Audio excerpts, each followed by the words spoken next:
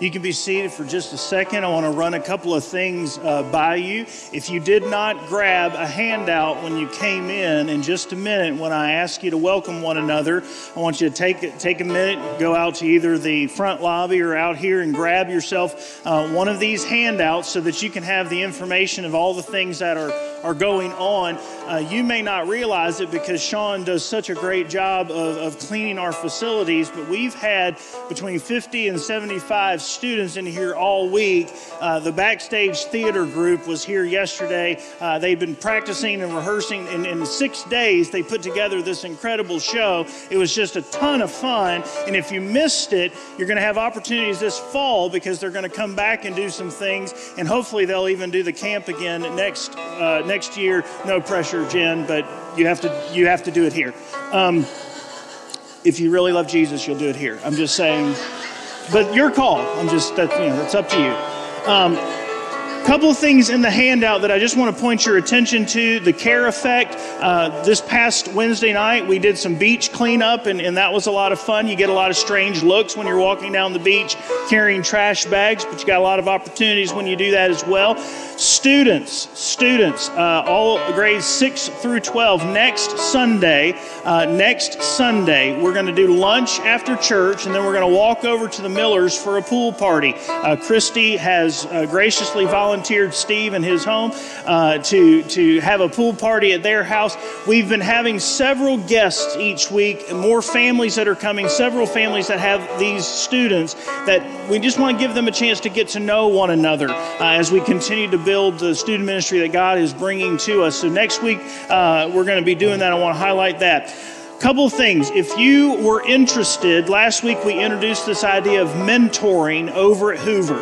I have a goal in mind, and I have the spiritual gift of underestimating God, but I do have a goal in mind of what I'd like to see our church do as far as providing mentors for Hoover Middle School. Am I pointing in the right direction? Okay, good. That's probably the first step to encouraging people to do this, is knowing where the school is. But I want to encourage you, if you'd be willing to be a part of this Hoover mentoring, all I'm going to ask you to do, we want to get more information to you. If you're willing to say, I'm willing to talk about being a mentor, Karen is up, we're going old school. Karen is down here on the front row with a legal pad. All I need is your name and a piece of contact information. It might be your email, it might be a cell phone. I just need your name and a piece of contact information. I'm going to lead the way. I'm the first one. I'm definitely going to be a mentor for Hoover this year, so put me down. If you would be willing to do that, I want you to come down here. Other thing that we're doing this summer is we're providing school supplies for our preschool, the elementary school, and Hoover Middle School. You'll see that on the handout as well, what we're collecting. Guys, I want to so overwhelm them with our support that they don't know what to do with themselves. These buckets began during VBS. I'm going to keep them because I just want it to continue to overflow. Doesn't mean you have to go all out and buy everything at once. Just put something in your grocery cart or in your Walmart cart when you're passing through your normal stuff and just add it as you can. This is over and above our tithes and our offerings as we overwhelm these people with God's love through tangible ways and resources. That's a lot of information all at once. Try to remember it. Do what you can. In just a minute, I'm going to give you 3, 2, 1. You're going to greet one another. But if you're willing to mentor, I want you to come down here, and I want you to give Karen your name and one piece of contact information. Then we're going to get you more information about how we can be a part of Hoover mentoring. All right, it's time to find at least 47 people that you have not seen since you walked in this room. 47 people. Let them know what you've been doing this summer. On your mark, find somebody you don't know. Get set. Welcome everybody around. Okay, the Lord is my shepherd. I'm looking at the camera while I'm doing the Bible verse. Okay, good. Why still looking at the camera too? Oh, okay. The Lord is my shepherd, I shall not be in want. He makes me lie down in green pastures. He leads me beside quiet waters.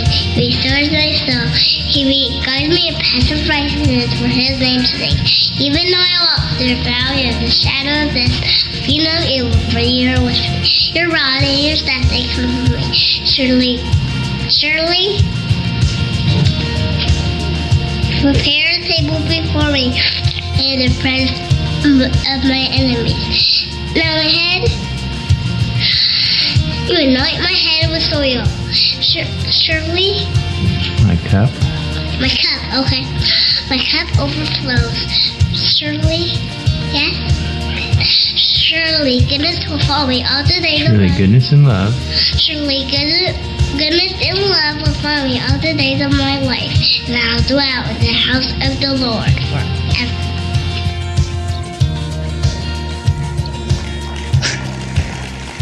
So we had a little bit of a bulb and projector issue last week, and we weren't able to see that, so we wanted to show it again. Mainly because my favorite part of the whole thing is the and the fact that she doesn't get it. It's just that little spit right there, but I think that's so great. All right, we're going to send our preschoolers this way, While our preschoolers are doing this, parents of preschoolers, on August 1st, starting August 1st, you will check in your children before the service. They will be back there the entire time. Let me applaud our preschool parents who have, as we have just continued to come out of COVID. Yeah, go ahead and give it up for our preschool parents. We recognize that sitting with your preschoolers, even during the worship part, can be a little challenging. And you're looking at me because I used the word little, and you want to throw things at me, and that's okay. We know that can be a little challenging, but starting August 1st, you check in your preschoolers before the worship hour. All right, our kindergarten, first, and second graders are going to head over here with Miss Tammy and with Miss Christy, and if you're grades 3, 4, and 5, Cadence is going to be down here. So kindergarten, first, and second graders are going to go that way. 3, 4, and 5, come get your packets from down here. Everybody else turn to Psalm 23. Psalm 23. Preschoolers went that way. Kindergarten, first, and second graders are heading with Miss Tammy and Miss Christy. 3, 4, and 5 are coming up here. Even though it's the summer, we are still having really strong groups. If you can imagine what the fall is going to be like when folks stop traveling, I say that to say this. We need to birth some more preschool classes on Sunday mornings. We need to give those ladies and guys that are serving, we need to go ahead and start creating some rotations, and in the other elements as well. K1 and 2, 3, 4, and 5. If you have a bent for kids, let me kind of back up and slow down, because I know I talk fast sometimes. The way that we have approached it, a lot of churches will say, if you're a parent and you have a kid in the children's ministry, you automatically have to be in the rotation. I realize that when you do things like that, you often put square pegs in round holes. I'm a parent. I have children, but you don't want me in the preschool every week. Now, does that mean that I don't need to step up at certain times and be a part? Absolutely. I need to know that because I'm a parent, I need to jump in, but that's not my giftedness. If you want to know where my giftednesses are, I need to be in front of a choir. I need to be on the platform, or I need to be with middle school students. Those are where my heart beats and some of my giftedness lies. You don't want me in the preschool area. You may not even want me with the children. I mean, but as a parent, I do need to be ready to jump in. And so we have not made this rule or requirement that because you're a parent, you have to be in the rotation. But in order to keep that like that, we need other folks to step in, parents included, if that is your giftedness, if that is what you are passionate about. We also need some folks to start stepping up and serving in our student ministry. I mentioned earlier about the pool party at the Millers next week. We're doing that again because God is starting to send more and more families with students. We had several of them on this platform last night. That was one of the reasons that I knew that was a no-brainer to host that group, because hopefully as we continue to do things like that, as we continue to do things like the Fellowship of Christian Athletes Power Camp, God will use those types of things as we reach out and to serve our community. God will draw people to us, and our student ministry is, I'm not hoping anymore, it is growing. And we need to be ready to disciple those young people as they go out into our community to be witnesses in their schools and to be servants in their schools. So we need the body of Christ to jump up and serve in different capacities as God may be calling you. So when you hear the voice of the Holy Spirit, what we try to do is we try to do it in rotations so that nobody bears the burden of every week. We want teams. We want rotations. We want to make sure that people also can do the things that God has God's called them to do in other areas of life as well. But as you hear the Holy Spirit, my prayer is that you will be obedient as we continue to watch all of these areas grow. And you may be saying, why are the preschoolers been in here for this long? It's because ever since last year, we've been trying just to take steps as we could. We've just been trying to take steps as we've been able to come out of COVID, stay safe, stay healthy, but continue moving forward as God has honored us by bringing folks to our faith family and to the mission that He has called us to.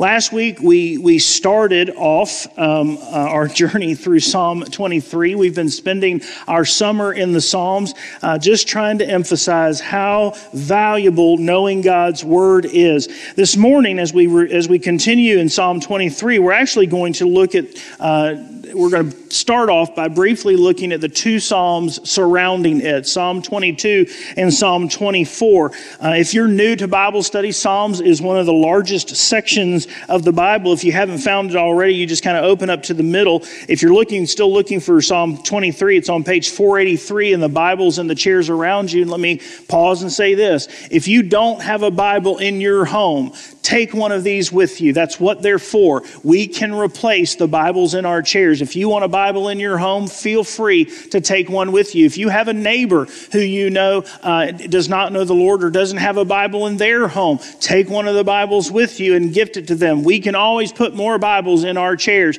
You make sure you use these as the instruments and the tools that they were meant to be. I want to give us a little bit of context of Psalm 23 today. It's in the middle of three songs, Psalm 22, Psalm 23, Psalm 24. They come together as sort of what some scholars call the Good Shepherd trilogy. And they come together to give us three particular perspectives or purposes of salvation. They are talking about salvation. Dr. Jerry Rankin, who was the president of the International Mission Board, part of being a Southern Baptist church is we are aligned with several different organizations that fall under the Southern Baptist Convention. One of those is the International Mission Board, which allows us to support 4,000 missionaries that are all around the world. Dr. Jerry Rankin used to be the president of the International Mission Board, and he wrote this past January's winter Bible study for Lifeway. And in it, he says this: salvation means that Christ, God Himself, is in us, living our life for us. We know that's true because Galatians 2:20 says, I have been crucified with Christ, and I no longer live, but Christ lives in me. Salvation means that Christ, God Himself, is in us, living our life for us. Our new life is a transformed life. Romans chapter 12, verses 1 and 2. Don't be conformed to this age, but be transformed by the renewing of your mind. Then you will know the perfect and pleasing will of God. Our new life is a transformed life that reflects the nature and the image of Christ. We miss the essence of salvation when we see it only as an historic event in our life when our sins were forgiven, or if it's no more than a past affirmation of our faith that assures us of getting to go to heaven. I'm going to read that last part again. We miss the essence, the heartbeat of salvation when we see it only as a historic event in our life when our sins were forgiven, or if it's no more than a past affirmation of our faith that assures us of getting to go to heaven. In other words, salvation is and should be experienced as more than just a get-out-of-jail-free card. Salvation is and should be experienced as more than just a get-out-of-jail-free card. Don't get me wrong. I am looking forward to heaven. I'm looking forward to so many different aspects of heaven. I am grateful for Christ. I am thankful for the cross. I am thankful for the resurrection. I am indescribably grateful that I do not have to spend an eternity in the excruciating confines of hell, an eternal pain, an eternal torment, an eternal separation from God. I don't have to be forever separated separated from God and his indescribable love for me. I am excited about heaven. I've shared before. I'm excited. I've never met some of my grandparents. There are other believers. I've got a niece that is in heaven. I'm excited about being reunited with these folks. I am excited about my mansion in heaven. I am excited about worshiping all day long. I'm excited about the songs that we're going to sing. If you ask my mother, if you ever want to meet my mother, you won't meet her on this side of life. They live in Texas, but you probably will never meet them here. But if you ever want to meet my mother in heaven, I can tell you exactly where she's going to be living. Her mansion is going to be right in between a Krispy Kreme and a Dairy Queen. Because calories don't count in heaven. And that's where my mother has told me for years that her mansion is going to be. I'm looking forward to all the aspects of heaven, but salvation is more than just that. Salvation is more than just heaven over hell. It's more than just, like Dr. Rankin just stated, it's more than just that one moment in time or that historic event in the past. To make it a personal illustration, salvation is more than that one moment when I was 7 years old and in my bedroom, my father led me to faith in Jesus Christ. Salvation is more than just that one moment. The purpose of the salvation experience ultimately, and you've heard me say this before, the purpose of the salvation experience is to restore our relationship to the God who created us for a relationship with him. And a relationship is more than just the moment I met him. My relationship with Julie is more than just the moment that we said I do. My relationship with my girls is more than just the moment where the doctor handed them to me and I held them for the first time. My relationship is more than just that, and salvation is very much the same way. We are not saved just so that we can escape hell and get heaven. Salvation makes us something new. 2 Corinthians chapter 5, verse 17. It says, if anyone is in Christ, if anyone is saved, if anyone is in Christ, he or she is a new creation. The old has passed, and see, the new has come. And part of that new is the Holy Spirit living in and through us. So here's what's happening. Salvation exists in three tenses. I'm going to kind of go from preaching to teaching and back to preaching a little bit this morning. Salvation exists in three tenses: past, present, and future. And I'm still using Dr. Rankin here, credit where credit's due. The three tenses of salvation, past, present, and future. Here's what they're saying. Number one, we have been saved. If you're taking notes, this is going to be good stuff to write down. We have been saved from the penalty of sin. We are being saved, present life, from the power of sin. We will be saved from the presence of sin. We have been saved from the penalty of sin. We are being saved from the power of sin, and we will be saved from the presence of sin. And that's what brings us to our psalm today, as well as the two surrounding it. We're going to take a quick look at the bookends that surround the trilogy of the Good Shepherd, and then we're going to spend the remainder of our time picking up where we left off last week. Hope you've had a chance to do your homework from last week. Every now and then I'm just going to throw out some homework to do each week. I hope you've had a chance, and I'm so grateful that Keith led in prayer the way he did by opening us up with the 23rd Psalm, because the homework from last week was just at least take one day, if not multiple ones, and read the Psalm every day and see how far you could get in it before the Holy Spirit brought things to mind. So we're going to spend the remainder of our time this morning look at Psalm 23, but I want to take just a few minutes to look at the two surrounding it. Psalm 22 is going to be immediately familiar, even if you don't have much of a Bible background. Look at verse 1 of Psalm 22. My God, why have you abandoned me? Does that sound familiar? Where do we know that from? We know that from the cross. We know that. Jesus. Good answer. It's a good Sunday answer. Jesus. We know it from the cross. We know it from Matthew chapter 27. We also know it from Mark chapter 15. Let's look at Mark's gospel since we did that all this past spring. Mark chapter 15, verses 33 and 34. I know we put these things on the screen, but always jot down the scriptures. Always jot down the scriptures. Make sure that you have the information to go back when you have your own time with the Lord and can look at these things. It's found in Matthew chapter 27, verses 45 and 46. It's found in Mark's Gospel, chapter 15, verses 33 and 34. It says this, "From noon until 3 in the afternoon, darkness came over the whole land. About 3, Jesus cried out with a loud voice, 'Eli, Eli, lama sabachthani,' which is translated, 'My God, why have you abandoned me?'"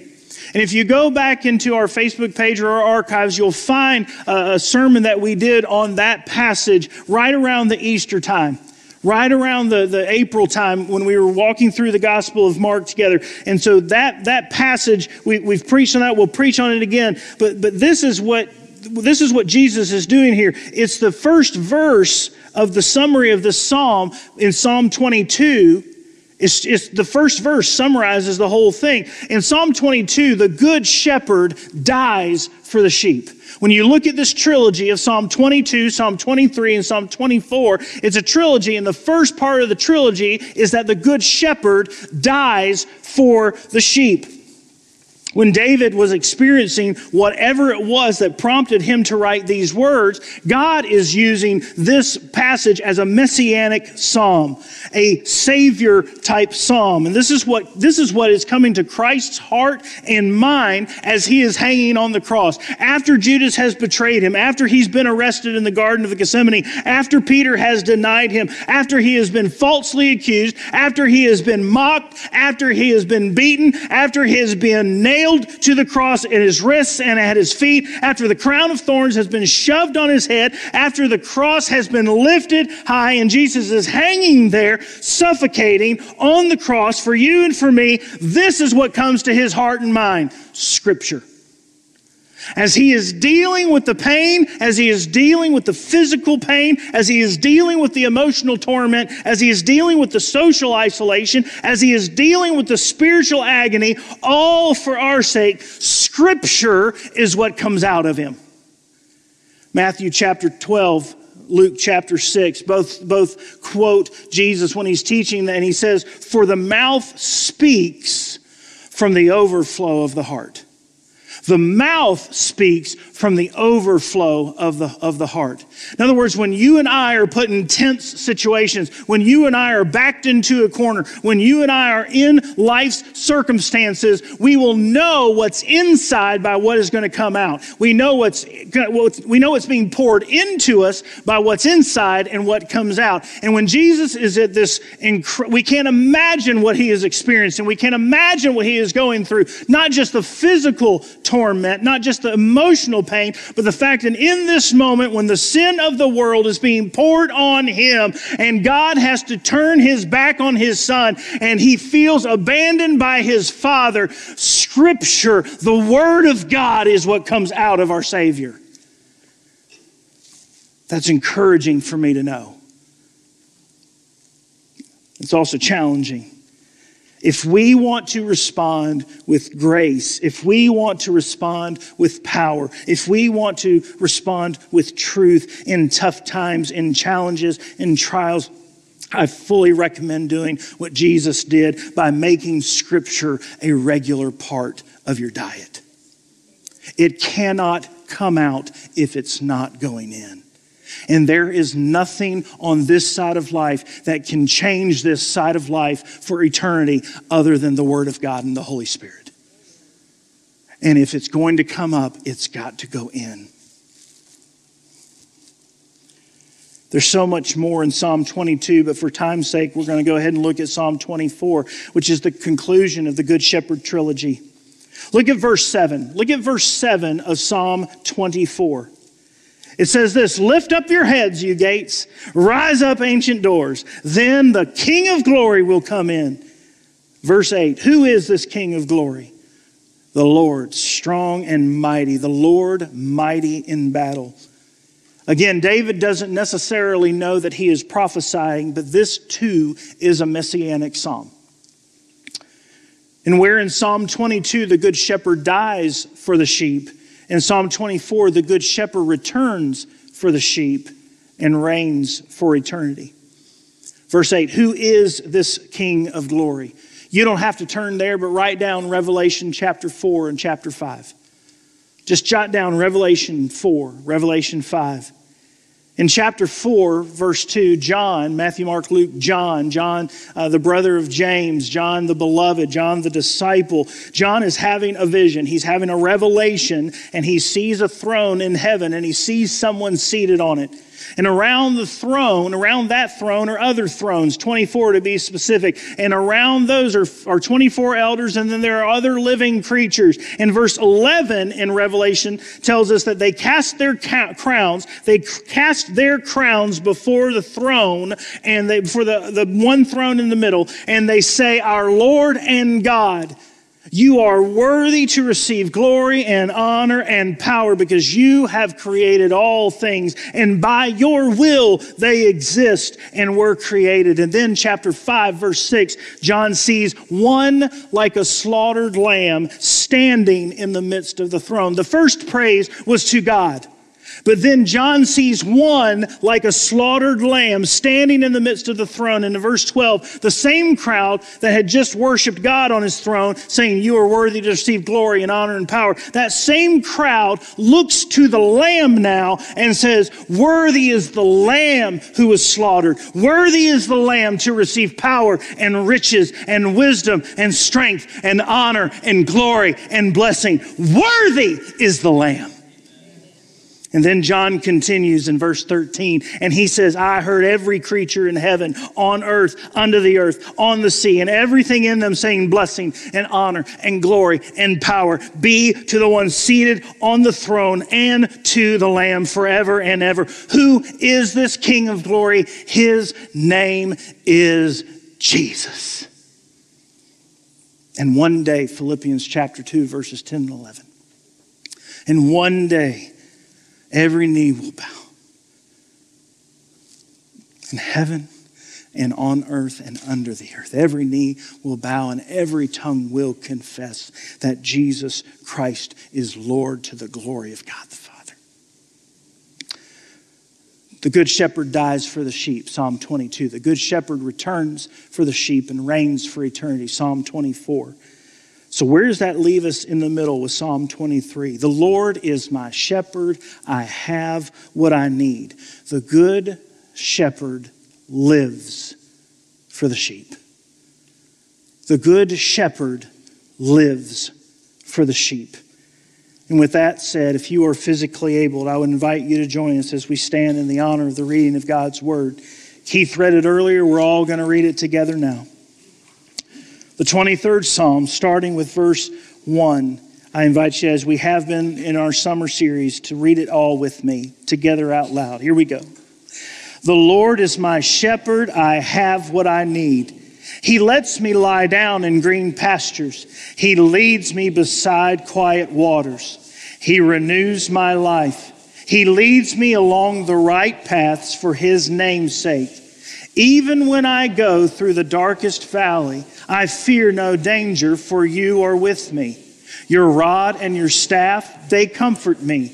You prepare a table before me in the presence of my enemies. You anoint my head with oil, my cup overflows. Only goodness and faithful love will pursue me all the days of my life, and I will dwell in the house of the Lord as long as I live. Father, may the words of our mouths and the meditations of our hearts be acceptable to you. You are our rock. You are our Redeemer. Father, may I decrease so that you might increase, and may we conclude our time today more like you than when we started, because we have been in your presence, we have heard your voice, and we have been changed by your word. We ask this in Jesus' name and for his sake. Amen. I am not going to promise that we are going to make it all the way through the 23rd Psalm this week. It was kind of funny. I don't know the young man's name, but after I only got through verse 1 last week, I watched a young man walk up here to the platform and start looking through my notes to make sure that I didn't have more. And I was like, you're safe. It's going to be okay. What I do hope happens, though, is that we experience some measure of a demonstration of how to work through. There are times where we just need to read, where we don't need necessarily to dive. We just need the words of Scripture to fall over us.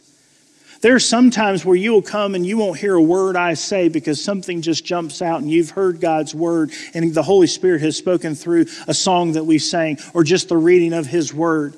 But one of the things I'm hoping that we do through this summer in the Psalms is that we teach ourselves how to work through. We'll be kind of taught in a few weeks by Dr. Donald Whitney, who is the author of a book called Praying the Bible. It's a resource that I've been using for this series, but how we can use the Psalms, how we can get God's word into our heart. We get God's word into our mind so that it is what comes up in the times of need.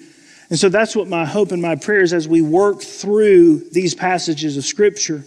A passage like Psalm 23, as Scripture continues to become a priority or a consistent practice, a celebrated spiritual discipline in our life, a vital part of our relationship with God. Verse 1, the Lord is my shepherd, I have what I need. Your translation may say, I shall not want. That's the what. We talked a good bit about it last week, but verse 1 is the what. The Lord is my shepherd, I have what I need. The remainder of the verses are the how.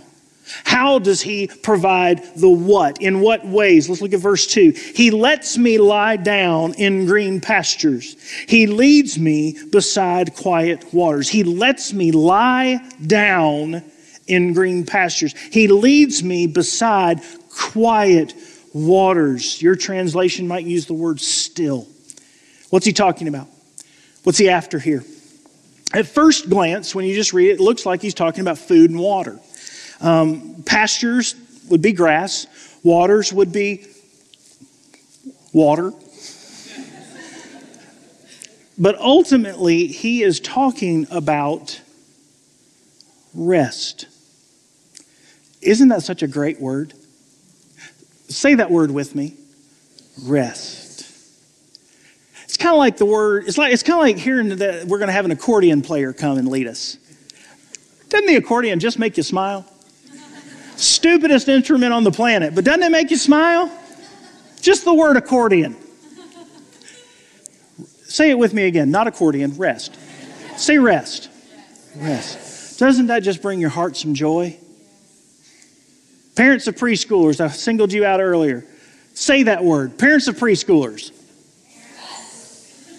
Yeah, rest!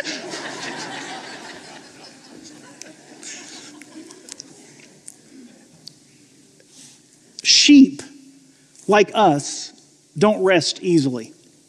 I don't know about you, but I'm at a point in my life where my mind is spinning constantly. There's always something to do. There's always something that needs to be done. There's always somebody, somewhere, something. I don't rest. I sleep, but I don't always rest. Sheep don't rest easily. They are easily frightened. They're jumpy. They're nervous. They're Davy. If left to themselves, sorry, that was a cheap shot, but I thoroughly enjoyed it. I apologize and ask your forgiveness. Still funny, but I ask your forgiveness. If left to themselves, they will just wander without purpose or direction. They won't lie down unless they know that they have food and plenty of it. And they won't lie down unless they know that they're safe. Then and only then will they allow themselves to rest. In Matthew chapter 11, write that down. Matthew chapter 11, Jesus looked at those following Him and He said these words. He said, "Come to me, all of you who are weary and burdened, and I will give you rest. Take up my yoke and learn from me, and you will find rest for your souls." What is the soul? The soul is the eternal part of us.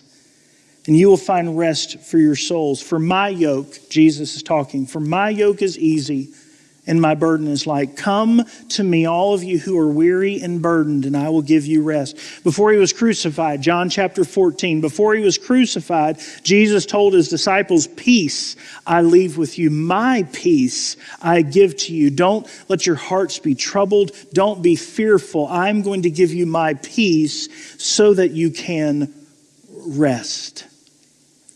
Psalm 23, verse 2, he lets me lie down in green pastures. He leads me beside quiet waters. The Lord is my shepherd. I have what I need. I can rest. And what does this rest do? What does it accomplish in our lives? Look at the first part of the next verse. When we rest, he renews our life. He restores us. He renews us.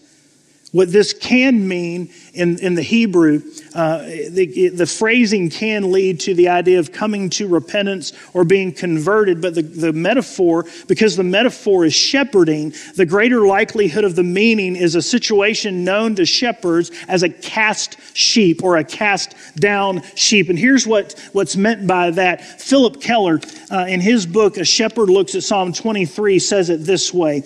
What happens is this: a heavy, fat or long fleeced sheep will lie down comfortably in some little hollow or depression in the ground. It may roll on its side slightly to stretch out or scratch itself or relax.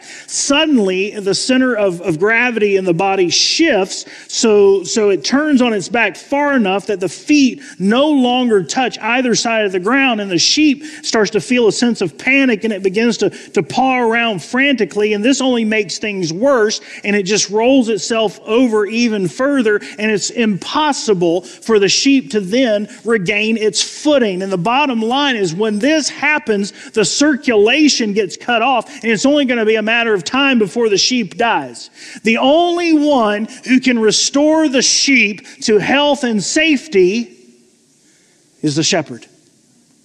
The other sheep aren't going to just waddle over and go, let's do it. This isn't like reverse cow tipping. That sheep is doomed. That sheep is doomed. The only one that can restore the sheep to health and safety is the shepherd. Are we not like that sheep sometimes? We are, spiritually speaking, on our backs, panicking and helpless.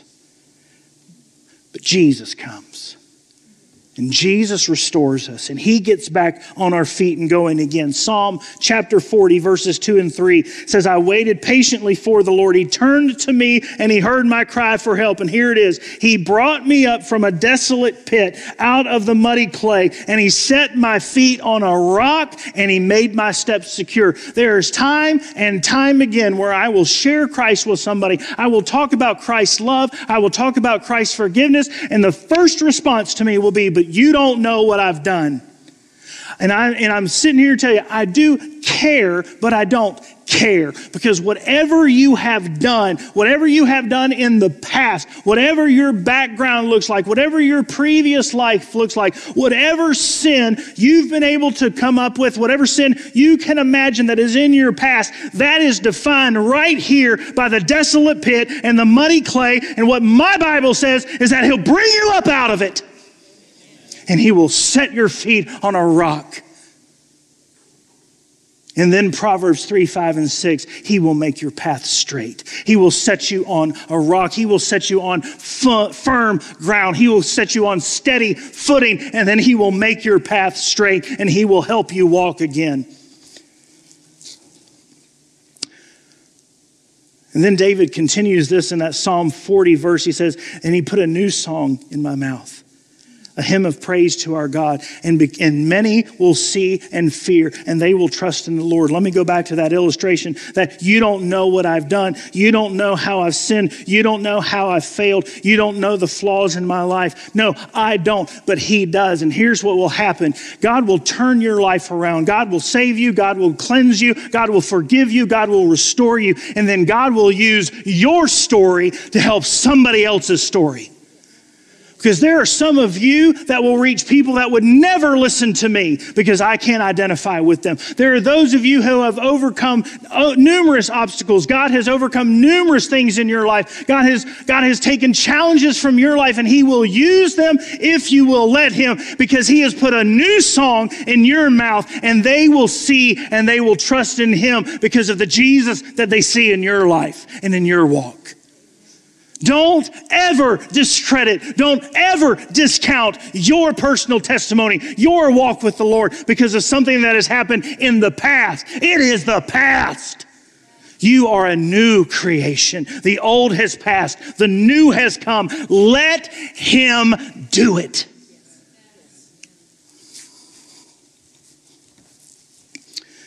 Many will see and fear, and they will trust in the Lord. I wish I had more time. At some point, we will do a sermon series completely focused on the Psalm 23, and buckle up. But let me close with this. The Good Shepherd lives for the sheep.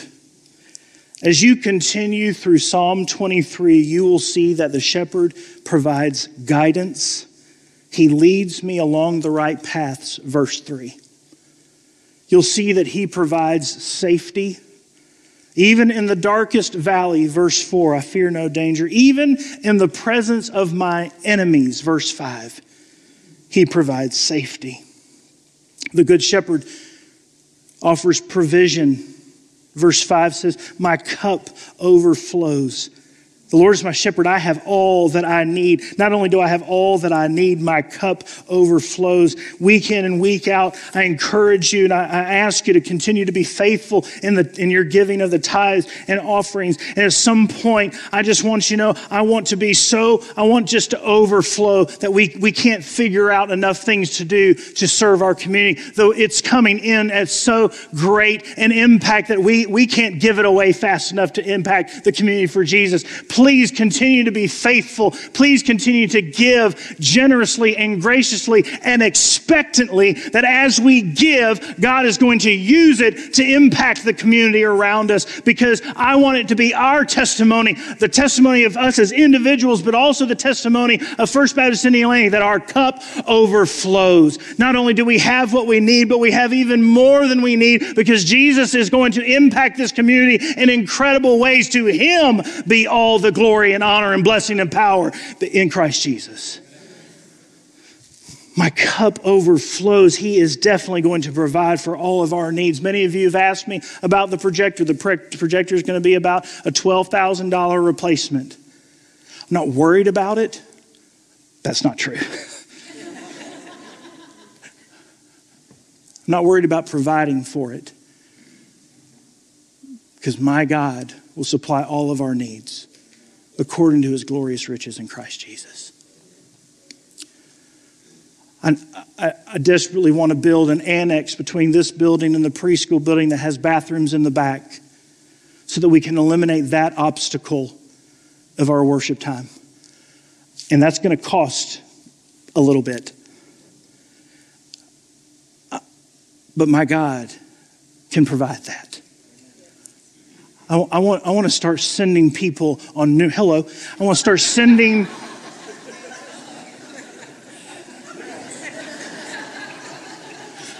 I said I wasn't worried, but I'm not stupid. I love you. I leave everything to the girls.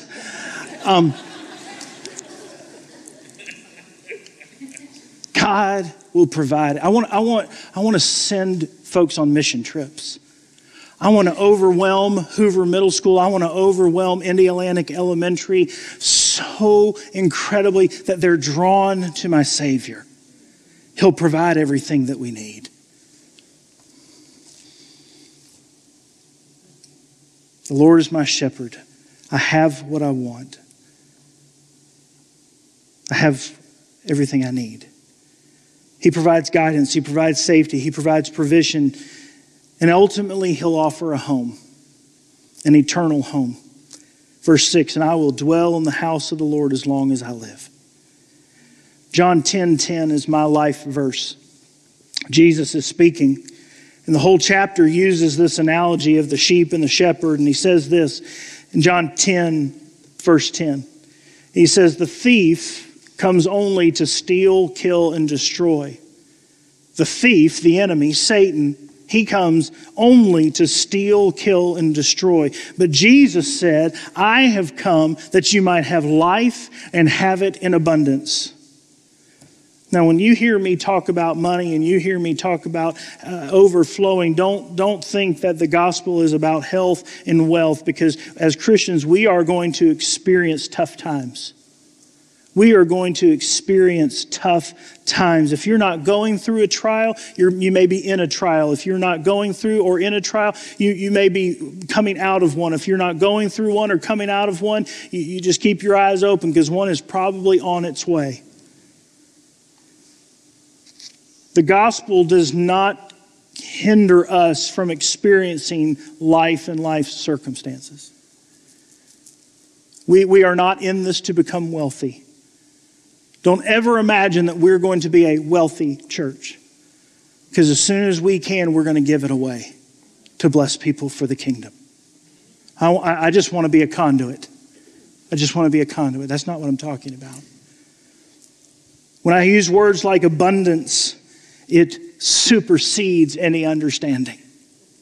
It is not natural. It is supernatural. Remember the 3 tenses of salvation, past, present, and future. We have been saved from the penalty of sin. The good shepherd dies for the sheep, Psalm 22. We will be saved from the presence of sin. The good shepherd is going to return for the sheep, and he's going to reign for all eternity, Psalm 24. But we are being saved, this present life, from the power of sin. The good shepherd lives for the sheep. Jesus said, I have come so that they may have life and have it in abundance. And here's what I believe. I believe that we go way too quick to that verse just meaning eternity. I do believe it means at the other side of life. I do believe when he talks about that you may have life and have it more abundantly, I do believe that Jesus is telling us that we can have eternal life through him. We can spend eternity with him in his presence, with his love, with his indescribable love, with his indescribable joy, with his indescribable peace. We can experience that for all eternity in heaven with him. I firmly believe that. But what I also believe that Jesus is telling us as believers, is that while we are still on this side of life, we can also experience all that he has in store for us. That joy, that peace, that love, those relationships, they can happen on this side of life as well. In him. Before you leave today, if you do not have a relationship with Jesus Christ, I would love nothing more than to talk with you when the service is done. I would love nothing more than to talk with you about the ultimate good shepherd who wants to give you life and life more abundantly. The good shepherd who died for you, the good shepherd who is going to come back and reign for all eternity, but also the good shepherd who lives in and through us so that we can navigate this life. If you don't have a relationship with Jesus, I would love nothing more. Karen would love nothing more. Julie would love nothing more. Tony, Carly would love nothing more. Phil Gay, Dick Smith, Kelly, Will, they'd love nothing more than to tell you about a relationship with Jesus before you leave today. The thief comes to steal, kill, and destroy. But Jesus said, I have come that you might have life and have it more abundantly. The Lord is my shepherd. I shall not want. Father, thank you for another day. Father, thank you for your word. Jesus, thank you for your example. Thank you for your life. Thank you for your death. Thank you for your resurrection. Father, I pray that your word, I pray that I've not gotten in your way, but I pray that your word has been free and your Holy Spirit has been free to speak to us in a life-changing way. And that as we leave this place, we are more like you than when we walked in, ready to impact and love on our community, our family, our workplaces, our neighbors in ways that you have designed for us. Father, I pray that you would do something incredible in and through us this week, because we give today, we give this week to you. In Jesus' name, amen. God bless you. We'll see you Wednesday night, or we'll see you next Sunday. Bring somebody with you. Have a great week.